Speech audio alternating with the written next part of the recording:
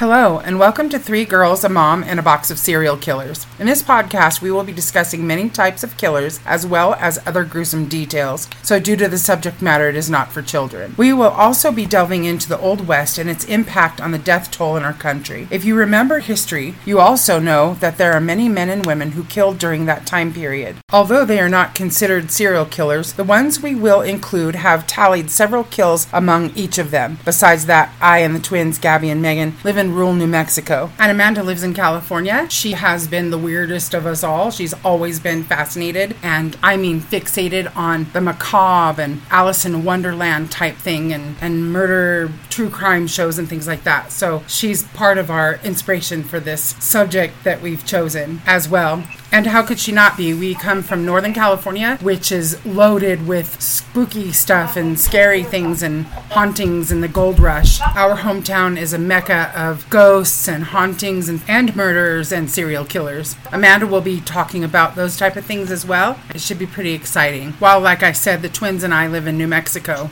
This makes for a great subject matter when speaking of the gunslingers who spun a pistol into their holster after a high noon duel that occurred over a gambling debt or jealousy of a saloon girl. With that being said, some of those outlaws would shoot you if you looked at their dog sideways. Anyway, this is our first podcast, so we hope you'll bear with us while we work out the bugs and become more proficient in bringing you our research and information. All four of us have been fascinated with the macabre and the gruesome for some time, so it makes sense for us to put it into words and to share it with others. I would also like to point out that in spite of the fact of the subject matter, we want to make sure that the victims are not forgotten. And although the focus is on the criminal, the killer, and the crime, and how and why it was committed, we want to say that this is a serious subject matter that we don't take lightly. We are not law enforcement or involved in a legal matter in any way, but we are curious and weird and hoping to find others who are curious and weird. We hope you enjoy the first episode, which will be available tomorrow, Friday, June the 23rd. Thank you in advance. If you have any case like us to discuss,